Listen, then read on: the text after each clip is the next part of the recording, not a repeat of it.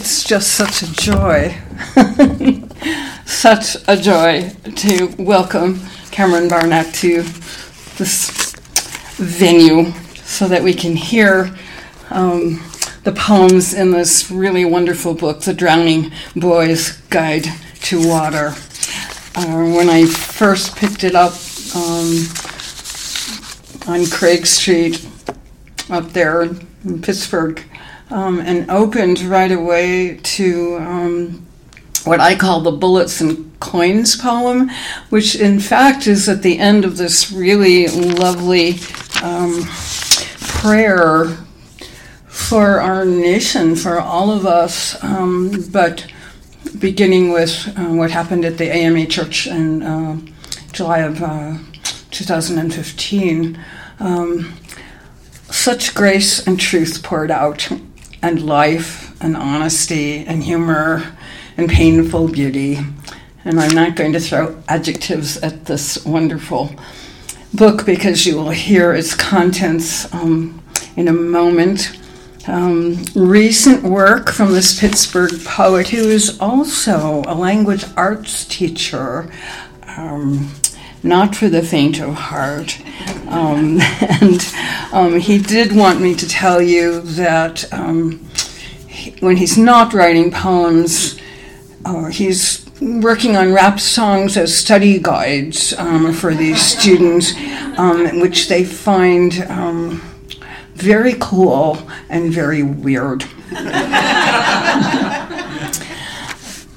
He has won the Rising Writer Contest Award. I love that. Finalist also for an NAACP Image Award. And he has recent work in the Florida Review and Rattle and the Superstition Review and IDK, I don't know, magazine, the digital online magazine from Pittsburgh.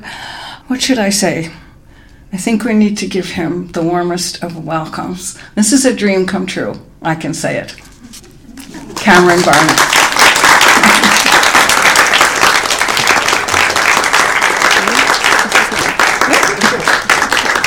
Thank you so much for that, Deborah. Thank you, everyone, for coming out and for welcoming me here to, it's Buckhannon? Yes, Buckhannon, West Virginia. I was really nervous about that driving here. I was like, they threw a K in Buchanan. I don't know what's going on. And thank you to Doug, to Julia, to, is Chad here? Chad. I got dinner with them before coming over, and I immediately felt very comfortable and very welcome here, so this is already off to a great start. I'll have a few things to say between some of my poems. Toward the end, we can do some Q&A. Can everyone hear me, by the way? I'm good? Okay. I'll do a little bit of a preamble about my writing in case you're not familiar at all with me or what I write about. As I was saying to folks at dinner, I, in my master's program at Pitt, was in this sort of tense period of writing about sort of just very general things and right at the door of writing about my own identity as a black man, and was very hesitant to do so until a very fateful conversation with the poet Yona Harvey, who was one of my mentors at Pitt, at a party once asked me, like, why don't you write about these things? And I stumbled through some crappy answer. And she said, but Cameron, you are black. All of your poems are black poems. You don't need permission from anyone to write about who you are. And I love telling that because it's the simplest story. It's the funniest story now in hindsight. But it was the most transformative thing someone's ever done for me in my creative life. And it's no exaggeration to say that this book has a collection and all the individual poems in it wouldn't be possible without her. So my book is about race. It's about relationships broadly, whether they're romantic or otherwise. They're about my obsession with figuring out who you are and who other people are and what we're all doing together under several different lenses. So I'm going to begin with this first poem. It's on, if anyone has a book and is following along, this is on page 14.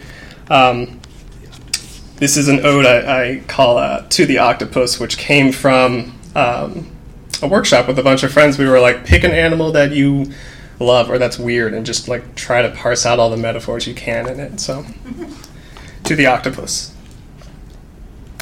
I got cold-cocked in the mouth once by a kid blacker than me for talking white to him outside the cafeteria. Lost 4 teeth to the tiled hallway, painted a stripe of red down my shirt. I'd speak of the pain, but I'm telling you a story you already know. I've seen you cling to coral so tight, you become every color all at once. Camouflage is essential. We know this, but when I watch you, I realize how you can squeeze through most things if your mouth fits just right. I'm still learning. I held half my mouth in a sandwich bag when my father picked me up at school, couldn't tally each tooth in the blood-smeared plastic, asked me, "What did you do?" I'm trying to be more like you now. The other day, I passed a brick wall, imagined my arms fourfold, pressed my palms to it until there was no air, but I didn't turn tan. Later, I stood on a packed bus, coiling my arms around the railing, still black. How do you shoot skin out of your body? I've seen you leave limbs behind, each a little brain, distracting predators. You think of anything to stay alive. I have to mind my mouth and limbs in public. They don't grow back. My mother stayed in the operating room for hours. I was so sedated, she stayed by my side and never ate. I woke up to the dentist, teasing her about the churn in her stomach. It was louder than my drill. Mothers will starve for us. They know this. Hunger as second nature. Being eaten is what they call love, isn't it? My gums leaked well into the summer. I stopped brushing for weeks. Too many toothbrushes left in peppermint swirl, my mouth unchanged save for the cursing of that kid's name. Maybe if my blood were blue, I'd have 3 hearts like you. One for forgiving, one for forgetting, one for moving on. Watching you now, I know why you blacken the water and run. So that's a little bit of a heavy opener. Most of my poems are kind of heavy, but I do like to read this one somewhere in the mix because it's at least a little bit lighter.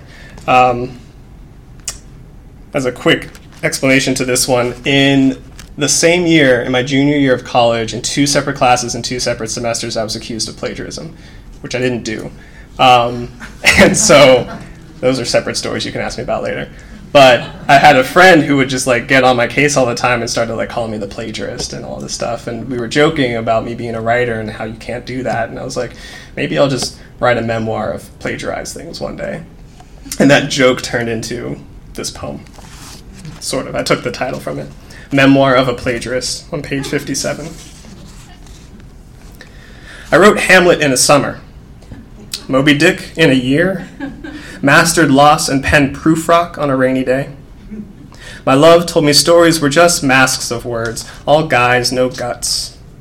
Once I conquered literature, I moved to music. Auld Lang Syne and Amazing Grace, the Star-Spangled Banner for starters. Sometimes I didn't know my next song until somebody sang it first. But I wrote it. Lyrics like a signature everyone recognized, but nobody knew was mine. My love told me songs were just earrings. When they no longer sufficed, I moved on to building, stacked silver to the sky and called it Chrysler, built a bridge so strong my lover named it Brooklyn. Each time I carved my name in the nooks where no one noticed. I learned so many things could be secrets, but my love told me a secret is just the valley between a truth and a lie. Soon building was easy, so I started stealing light everywhere it fell, balled it up, hurled it into the night, and made Aries, Aquarius, Pegasus, Pisces, the Pleiades. I slept at my love's side, crescent clutch under the sky I'd sown. When she told me the people in her dreams were made of clay, I didn't believe her, so I became a dream, rewired neurons until her nights were a seamless cinema. But I forgot, a perfect story isn't perfect until it finds its flaw. My love forgot me. I became a thin sliver in her mind, more waning than waxing, a needle threading itself to light, unlooping every time.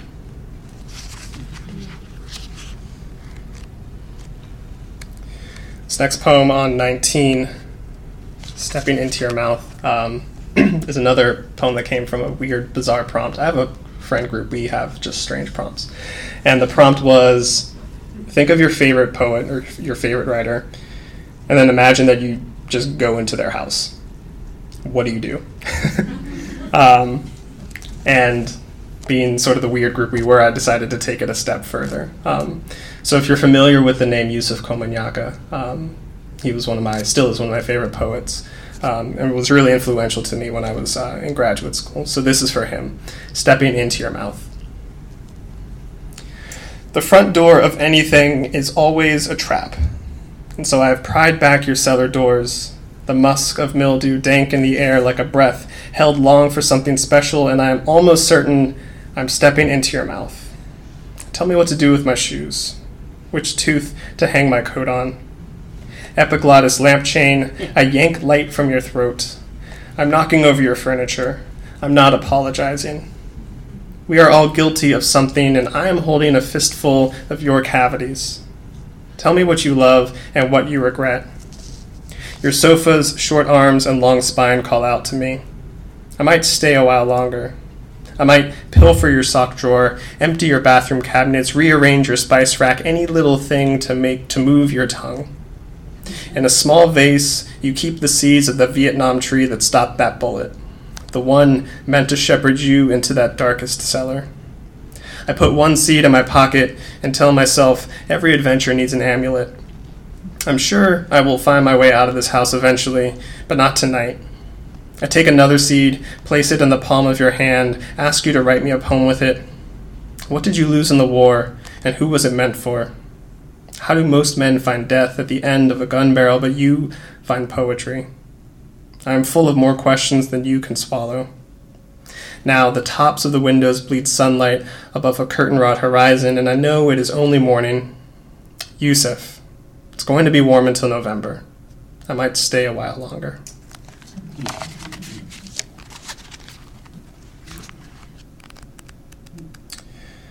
During my MFA, my uncle passed away, and I won't say too much because it's sort of revealed in this poem. I had a really distant relationship with him, you can say. And people sometimes ask, like, what is your favorite poem in your book, which is a tough question. But having been asked it a few times now, I've kind of settled on between a few, but this is often the one. So this is Smoke on page 58 for my uncle. When my uncle fought fire, he didn't use a hose, like his father before him. He used a straw to sip orange juice and watch the sun flicker between the curtains each morning. He fought fire all his life in the hospital, though bedridden.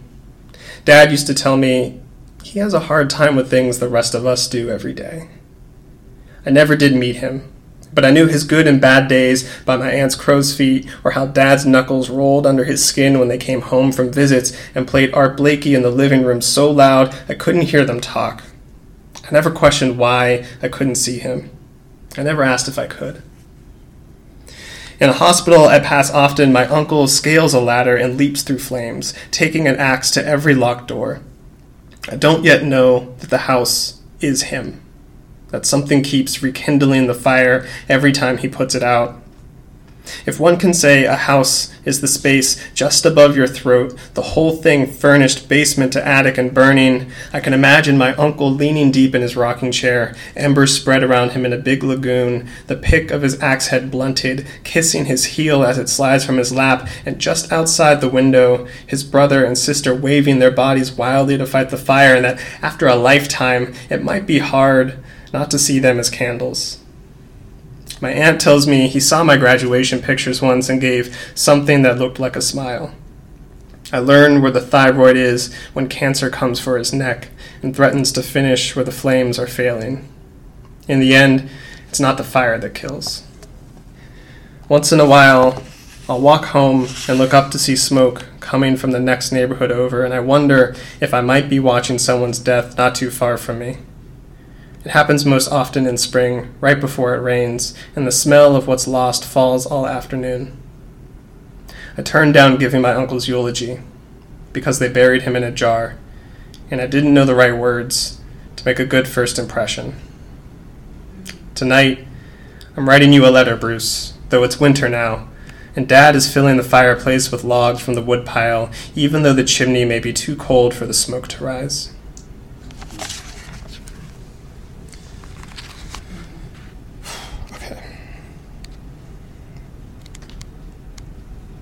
This is one of my other favorite poems to read. I almost always read this at every reading I do. Those of you who write, and those of you who read, especially if you write, you realize after a while that you have certain obsessions, things that you just always go to. Mine are, as you've already heard, anything about space, constellations, anything astrological, also seasons, and then different like toys from my childhood. They show up in my poems a lot. So I brought all of that together into this poem, Supernova, on page 44. The little boy I babysit loves Hot Wheels and Zoids, keeps a dusty Nerf gun under his bed. He prefers Connects to Legos, has knobby knees and gap teeth, red-brown skin like me. In his room, there's a telescope by the window where his brother's bed used to be. At night, we sit there, necks bent, eyes to the glass. He just started 5th grade, so there's a star in the galaxy for every question he asks me. Was the Big Bang real? Are aliens real? When they die, do they go to heaven too? I want to tell him about the other side of the universe where bombs go off that we never know about for millennia. I've learned to boil answers down to one word. Yes. Maybe. Hopefully. I've learned one word is all it takes to break a kid. Only 10, but he leaves rooms when he hears black boys' names on the news. He gets quiet when guns go off in movies, so I turn the TV off at night. We don't say his brother's name. On the couch, he finds more questions. How do stars stay in the sky? I say, gravity. Want to say, I don't know how to explain. Say, but you can recognize it by how the planets fall toward them. Say, everything out there is always falling. He falls asleep with his feet against my thigh, kicks them when he's dreaming, and I want to kiss his forehead, want to calm him. He reminds me how close we are to explosion, that things always break apart from the center. He's lived it, a kid who loves space. He teaches me things too. In 50,000 years, the Little Dipper will shift, will resemble more of a bent, crushed Coke can, the hind leg of Ursa Minor collapsing into its gut. I'm afraid he will become like the stars of Draco, serpentine curve twisted into shipwreck. He deserves more than this. A solar system spinning around him, every scrap of gravity left over from the Big Bang. I want to take the boiling stone from his core, name it dignity, mold it while hot, christen it with a kiss, and cool it into something the world will recognize, but I don't want to betray him. How many stars named after black kids? Or light years until the next supernova? I want him to know what room America has left for black love, black boys, black families, maybe, hopefully. One night, I dreamt Emmett Till visited Ferguson, Missouri. Nobody recognized him. Not until he laid down next to Michael Brown's body. Not until he kissed him.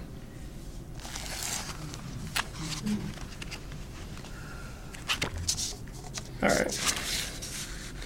I'm going to briefly step away from this book to read a couple newer pieces, which I like to do every once in a while to just switch things up for myself. So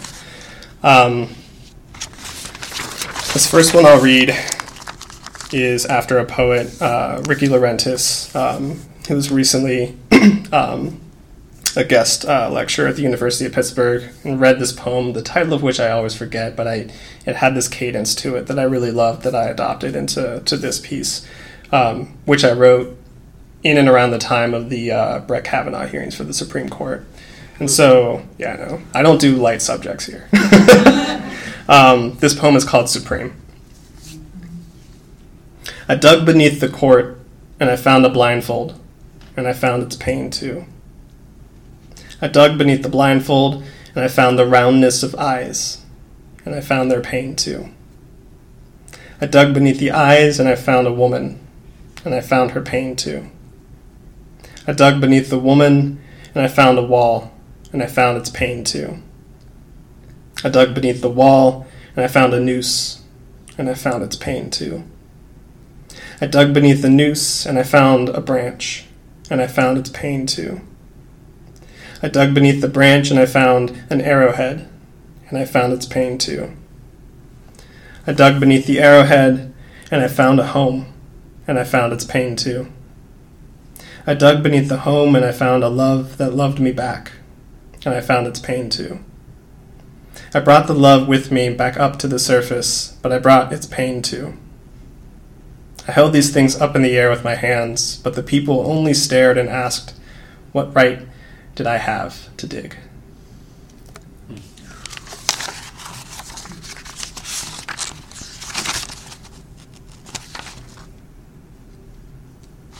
I'm going to give you guys a choice for my next one. Because I don't always know the crowds that I'm at. So one poem is a sort of angry poem about the president, and another poem is about police brutality in Pittsburgh. Good answer. These poems, well, I'll read the one about Pittsburgh first, which is a little bit more my tradition of sort of narrative poetry that I like to write. But the one you heard before and the one I'll read after this are sort of my attempts at more lyric modes of writing, which I only say just because it's not my default way of writing. So if that gives you any sense of how to read my work. Last year I gave myself a writer's staycation in Pittsburgh, and every day I just went to a different cafe or coffee shop and made myself sit and write and produced a bunch of poems that I've been toying with since then. And this is one of them. I was reading a bunch of books by different poets, and I was reading William Evans' book, Still Can't Do My Daughter's Hair, which is a really good book. So this is after one of his poems. This poem is called My Heart Is. My heart is the color run. A 10.5 sized organ, double timing it on the pavement, moonlighting as a pair of Nikes slashed and segmented in the sole for flexibility.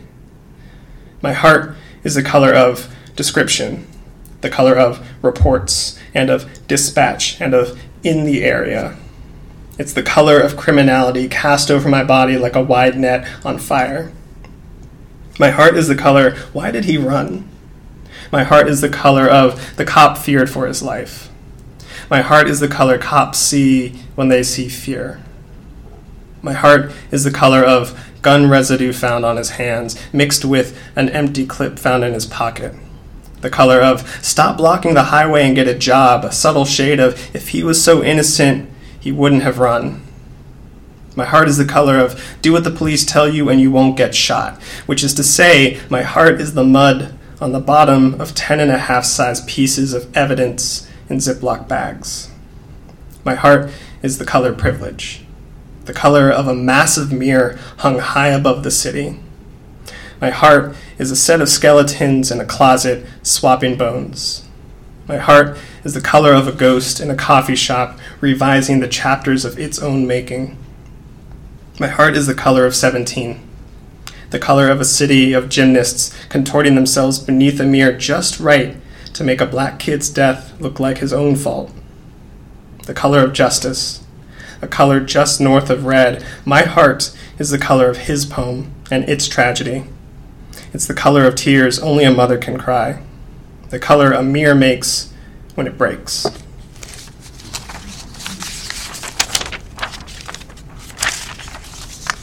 Okay. This is my angry Trump poem, so just warning you. This was published by IDK Magazine, which Devin mentioned. It's called Stop Me. If I ever met the president, you might have to stop me from calling him a nigger. Reparations. I don't trust people who speak simply about complex things, kid wisdom. The floor is always lava. Don't step on the cracks in sidewalks, superstition. A ghost story is a conjuring, not a burial. Witness. The twine it takes a sycamore to still a black body. Silence. If I ever met the president, it wouldn't be a question whose button is bigger, his red and mine black, lives matter. Take a knee. I sit in the back of a poetry reading and notice all the funny things next do. Predictable. I stand for the anthem and I notice all the funny things people do to remind themselves they love something. Desperation. Sometimes a recipe can be too literal. Knuckle blood. Bigotry wears the same dress to every party, dances the same tired dance, lonely. I'm no good, lonely. I'm no good without a good drink and a murder of white women walking by. Ghost story. Stop me if this sounds familiar to anybody. I am not a tissue for drying your racism, thin, the property line between a blessing and a privilege. If we ever meet, I'd have to tell you that we have no better angels, privilege. All my windows and mirrors are beginning to look the same. Stop me. First place in a swim meet in a sewer, politics. If I ever met the president, huge, hubris, hyperbole. If I ever met the president, stop me. If I ever met the president, I'd remind him about the funny thing next due between twine, witness. If I ever met the president, I'd be no good without a ghost story. All the funny things bigotry does backlit with gaslighting. When I take a knee, it's for the undoing of knots around the necks of my ancestors. Rewind. If my neck ever does something funny, stop me. If I ever step on the cracks, stop me. If I am ever murdered by a white woman, stop me. If I ever introduce myself as a ghost story, stop me. If I ever call the president a nigger, silence. Told you it was angry. All right. I'm going to go back to my book and finish with, I think I have time for a couple more. You have all the time you need. Okay. I want to read all of these, but that's like another 12 minutes. Okay. I'm going to read Muriatic on page 67. Context of this one is that I was out of grad school and I was watching the Summer Olympics in Rio, and Simone Manuel, first black woman to ever win a gold medal at the Olympics. And they said that on the TV, and I was like, there's no way that's right. Like, the Olympics have been going on forever. And it's true. And having already written a lot of these poems, which obviously from the title center on water, I just went down this path of like, what is like the literal history of like black people in water that needs to be brought to the fore that people don't know about. And so that's where this poem gets its form. The other thing, if you're not up on your chemistry, muriatic is the term for hydrochloric acid. I didn't know that either until I wrote this. Muriatic. It begins with an epigraph from Simone Manuel herself. My color just comes with the territory. It's 1994, and I'm focused on the kickboard, toes lipping over pool's edge, anticipating the cool Anaheim water beneath, a carefully learned leaning of my body toward the swim instructor, her arms open, this white woman's embrace, the first in a long line that I'll learn to trust and fear at the same time. But today, it's 2016, and Flint, Michigan is boiling the metal in its water futilely, a bubbling brown, plastic bottles stacked forklift high, children stacking up in hospital weight rooms, sick with this water they were given against their will like it's 1964 in St. Augustine, Florida. And rabbis and blacks are swimming in the Monson Motor Lodge pool, while the manager cups a jug of muriatic acid, clear and colorless, dumps it into the water he skirts around, and the sheriff's men refuse to touch it while they pull bodies out against their will like it's just another day. But today, it's 1936, and white men guard the pool in Pittsburgh's Highland Park, where black boys come up and ask, "Why can't we swim?" And the white men's boots and clubs answer them for decades and decades, and today it's 2006. And the fountain in my high school arcs lukewarm water, cresting like the arch in my bent back. And just below to the side, I see a rectangle of old caulk, ghost of a fountain coming from the wall, and my back aches like it's 1950. And my grandfather is thirsty. So he steps into the long line, bows his head beneath the colors only sign, lips pursed to the slow trickle, though the fountain is cleaner and stronger for whites only. But he doesn't dare meddle with their water today. In 1973, when the pool at Kennywood closes for good, and some will blame integration, and some will blame maintenance problems, and some will only know the parking lot paved over or the splash of the Pittsburgh plunge as it dunks into new waters, spraying high in the air like it's 2005 in New Orleans. And Katrina's waters are either sink or swim, and the government chooses sink, and far too many whites say, why don't they just swim? And far too many blacks don't have a choice at all, and hot days go by without help, like it's 1963 and the hoses are on us, and it's 1954 and Emmett Till can't breathe, and it's every year since then that black people have known the sting of the water and kept back, kept out, kept waiting for clean waters, safe waters, until finally it's 2016 and it's a dead heat in Rio, and Simone Manuel's hand hits the wall, and a gasp and wide smile disbelief hits her face when a black girl wins a gold medal in the water. And wide-smiled black girls slip on swimsuits, and little brown and black kids peek their toes over swimming pool's edges, knowing today, for the first time, the water can be our home too. I'm going to read two more. Let's see. So, recently I've been going to high schools around Pittsburgh, and realizing that I'm getting older because I have this poem in here called Fresh Prince. And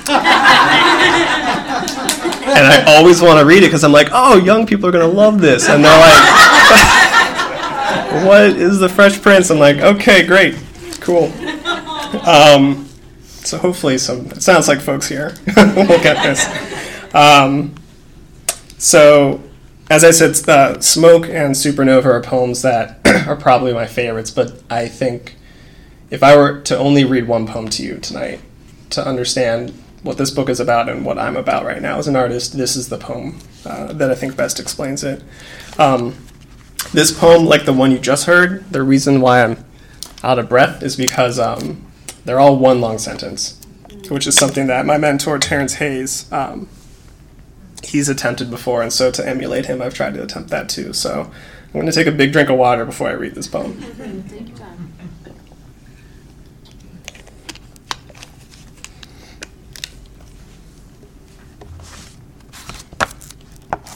Okay, page 72. Fresh Prince. Now this is a story all about how, watching The Fresh Prince of Bel-Air, you realize you don't know yourself. You know your sister is Ashley, your cousin is Hillary, your brother is Jazz, your mom is Aunt Viv, the second one. Should have been the first clue. And you know this from the palms outside their house that look like the palms around your block, and the palms of their hands are two-toned like your palms and your hands, and that bald, big-bellied Uncle Phil bears an uncanny resemblance to your father, and Bel Air bears an uncanny resemblance to your childhood city, but you don't know who you are, so you assume you are Will. Soft smile, smooth talk, ripe reflection of the kind of blackness you wanted. Watched The Fresh Prince growing up in Orange County while Will started off in West Philadelphia, born and raised, but you were born in Fullerton and raised in Pittsburgh, and mostly around white kids, which made it easy to be the black one. Easy to assume you're the black one in everything they knew and saw. Hard to know why they loved Fresh Prince so much when it was really just a show about your life. Hard to figure out what any other kid could have seen in your life that you couldn't. Chilling out, maxing, relaxing, all cool, in your corduroy pants, crew neck sweaters, new electronics under the Christmas tree every year, braces to set your whole mouth straight. The lecture Dad gave you about do-rags one time, even though it was a bandana he found in your laundry. The lecture Dad gave about grills, even though you never wanted any. Wondering to yourself, who made Dad the family judge? The big, clean house holding all of it together. Couldn't other kids see that you were Will? Nia Long Dayton? Class clown? Inner city steez with your no rule breaking, no back talking, articulate bookworminess, late night poetry writing stanza after stanza asking, do I really know myself? Like the page was a mirror and the reflection you began to see was Carlton. Clean cut Poindexter, but darker skinned. Philip Banks' protege, however resistant. College bound from birth and broken like a horse of a son. Not a daring bone in your body, though your heart beat with the bravado of a defiant Philadelphian, with the eloquence of his silver-tongued cousin, and it's so hard to tell. You don't know yourself until you watch the episode when Will and Carlton get trapped together on the side of a mountain, and you realize the mountain is a place behind your ribs, and the two of them are shades of the same black boy who has been dueling himself inside you, season after season, and you begin to question if you've had it backward this whole time. While Will goes east to West Coast, you go from Cali to PA. And while Will's passing time in cool places, you are making yourself cool and passable in white spaces, pleasing your family. And it's not until you've watched 1,000 hours of the show, until the phrases Fresh Prince and Model Minority become close cousins, until you see how the Banks boys didn't understand Phil's southern roots, Selma Soldier, Watts Witness, that you question if you've ever been that black that Will brings to Bel Air. Making trouble in my neighborhood, or even eastbound Carlton black, prepped and primed for Princeton. I got in one little fight and my mom got scared. It only clicks when you realize you were always more Carlton and that it's okay. When you realize Uncle Phil loved both boys to death and stood as a model minority for both of them, so you could reconcile that Fresh Prince is just a name for the love both boys seek from the judge, just an inheritance every black boy seeks for himself, and it only clicks when a poem about a TV show becomes a way of telling your father, I didn't always understand, and I still don't always understand, but I'm starting to see a bit better. Okay, last poem. I always love to close with the title poem of the book. Thank you again for coming out and for having me. This has been great. I hope it's been great for you too. The Drowning Boy's Guide to Water, page 32. Remember the strength of chlorine, the indoor pool, swim class clinging to the kickboard, then jumping from the ledge into the arms of the smiling white lady, only mostly sure she would catch you. Mom calling, Cameron, Cameron, to get you to look, then said, kick, kick. Remember, there's nothing a mother won't do for one still shot of your head above the water. It's important to always practice good form. Kick your legs.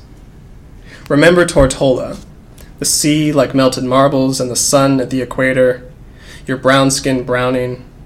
With a stretch of snorkel between your teeth, you jumped in and chased a sea turtle for the length of the tiny island's beach. The pressure in your ears right when you thought you could catch it, Mom and Dad sighing when you came back to the surface. Remember your worst fear is not being able to breathe. Most people who drown are brown, and 80% of people who drown are male. Don't forget to kick your legs. Don't forget middle school musicals, all the costumes and makeup, the white boys making jokes about blackface, the laughter gurgling in their necks, no one else like you to back you up. Sometimes you will swallow water. Remember, a throat is the size of a skittle or a hole in a hoodie, and Trayvon's legs kicked hard against the night. Drowning isn't loud or splashy. It's silent, autonomic, neck tilt and terror. When you are drowning, feet become rocks. Hands push down water in vain, and the thump of blood is the only thing that can be heard. It is all supposedly painless. Always remember that. Always remember your first girlfriend's grandmother sneering at the sight of her white arms wrapped up in your hoodie, how you pretended it was painless but you couldn't help but kick your legs, or how nobody will save you anymore when you yell, I can't breathe, so just kick your legs, or every sidewalk where a white girl sees you, pulls her phone up to her face and crosses the street like she's guarding something secret. Kick your legs. Remember that you have been a white girl's secret before. Kick your legs. When you are drowning, don't forget to practice good form. Float on the surface. Part the water with your lips. Only swallow as much as you can hold. Thank you.